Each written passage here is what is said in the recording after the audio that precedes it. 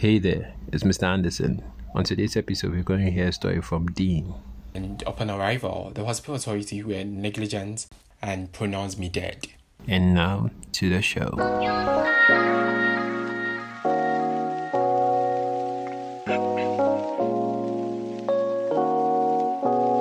Oh na na na, Scully. Oh yeah. Ike Ichebo nuno. Lebi shale kekbeke ne Ichebo nuno. Ay, Icheo, 50 pie ke Ichebo nuno. Bo beto mo chimi ni Ichebo nuno. So behind me is Ninetagram with Chiayo. I've included various links to his music, so go stream. And yeah, it's been a whole year or almost a year since I posted an episode, and times have not been the same lately. I actually thought the coronavirus and everyone staying at home was going to be a good time to interact with people and get stories from people, but it turns out that we were all affected by this thing one way or the other. So yeah, time was never made, but all that matters is there's an episode now, so enjoy. But be like she dey do me alone, be like she dey drive me loco, be like she dey make her dey go crazy. Be like she dey do me alone, be like she dey drive me loco, be like she dey make her dey go crazy.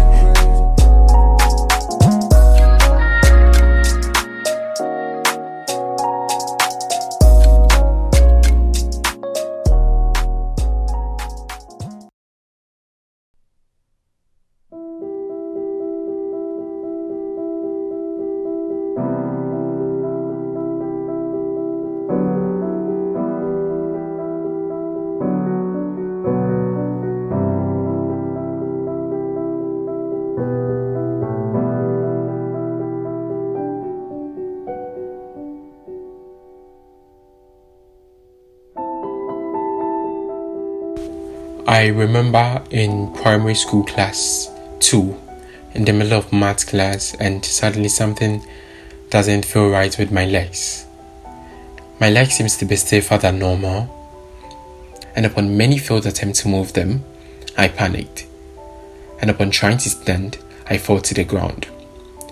The reaction from both the teacher and the students sitting next to me and the entire students in the classroom was quite surprising, because they all ran away from the class while I was on the floor trying and struggling to move my legs or feel my legs. I cried on top of my voice. I cried for people to come and help me, but no one seemed to be approaching. The next thing I know, I'm waking up at home.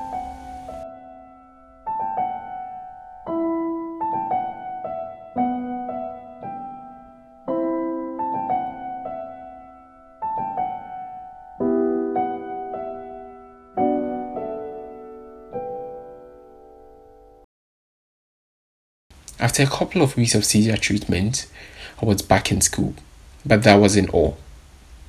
A year later, once again in the middle of a class, which is class 3, I began to feel unwell. So I asked the teacher to be excused, but he thought it would be better for my dad to come collect me instead of me to go home on my own. But I had to leave because I know myself. If I get sick, something terrible will happen. The next day, people will tag me with names. So I have to leave. I did take permission from the headmistress, and she consented for me to leave. My mom knew there was something off, seeing me back home so early without my siblings, all by myself. I told her how unwell I felt. She asked me to take a nap, and that once my dad got home, we would go to the hospital together. I went to take a leak, but it was all blood.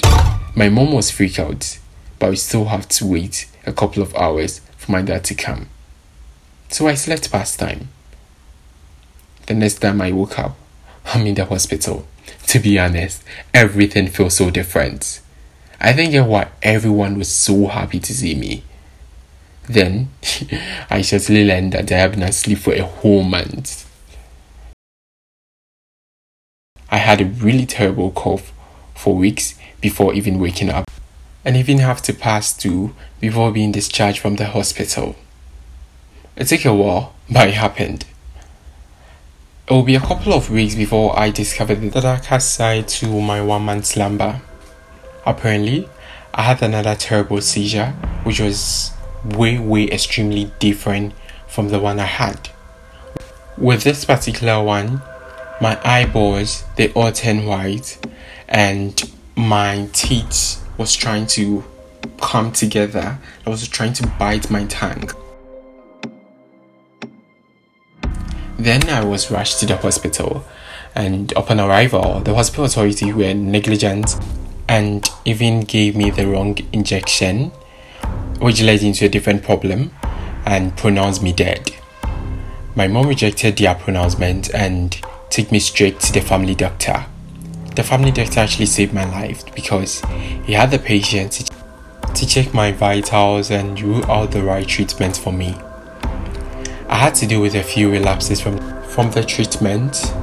Sometimes I have terrible headaches, and sometimes I get blood from my nose and my mouth, but I have been taking the necessary treatment. Most times it goes for monthly checkups. It was quite terrible, but today I am absolutely fine.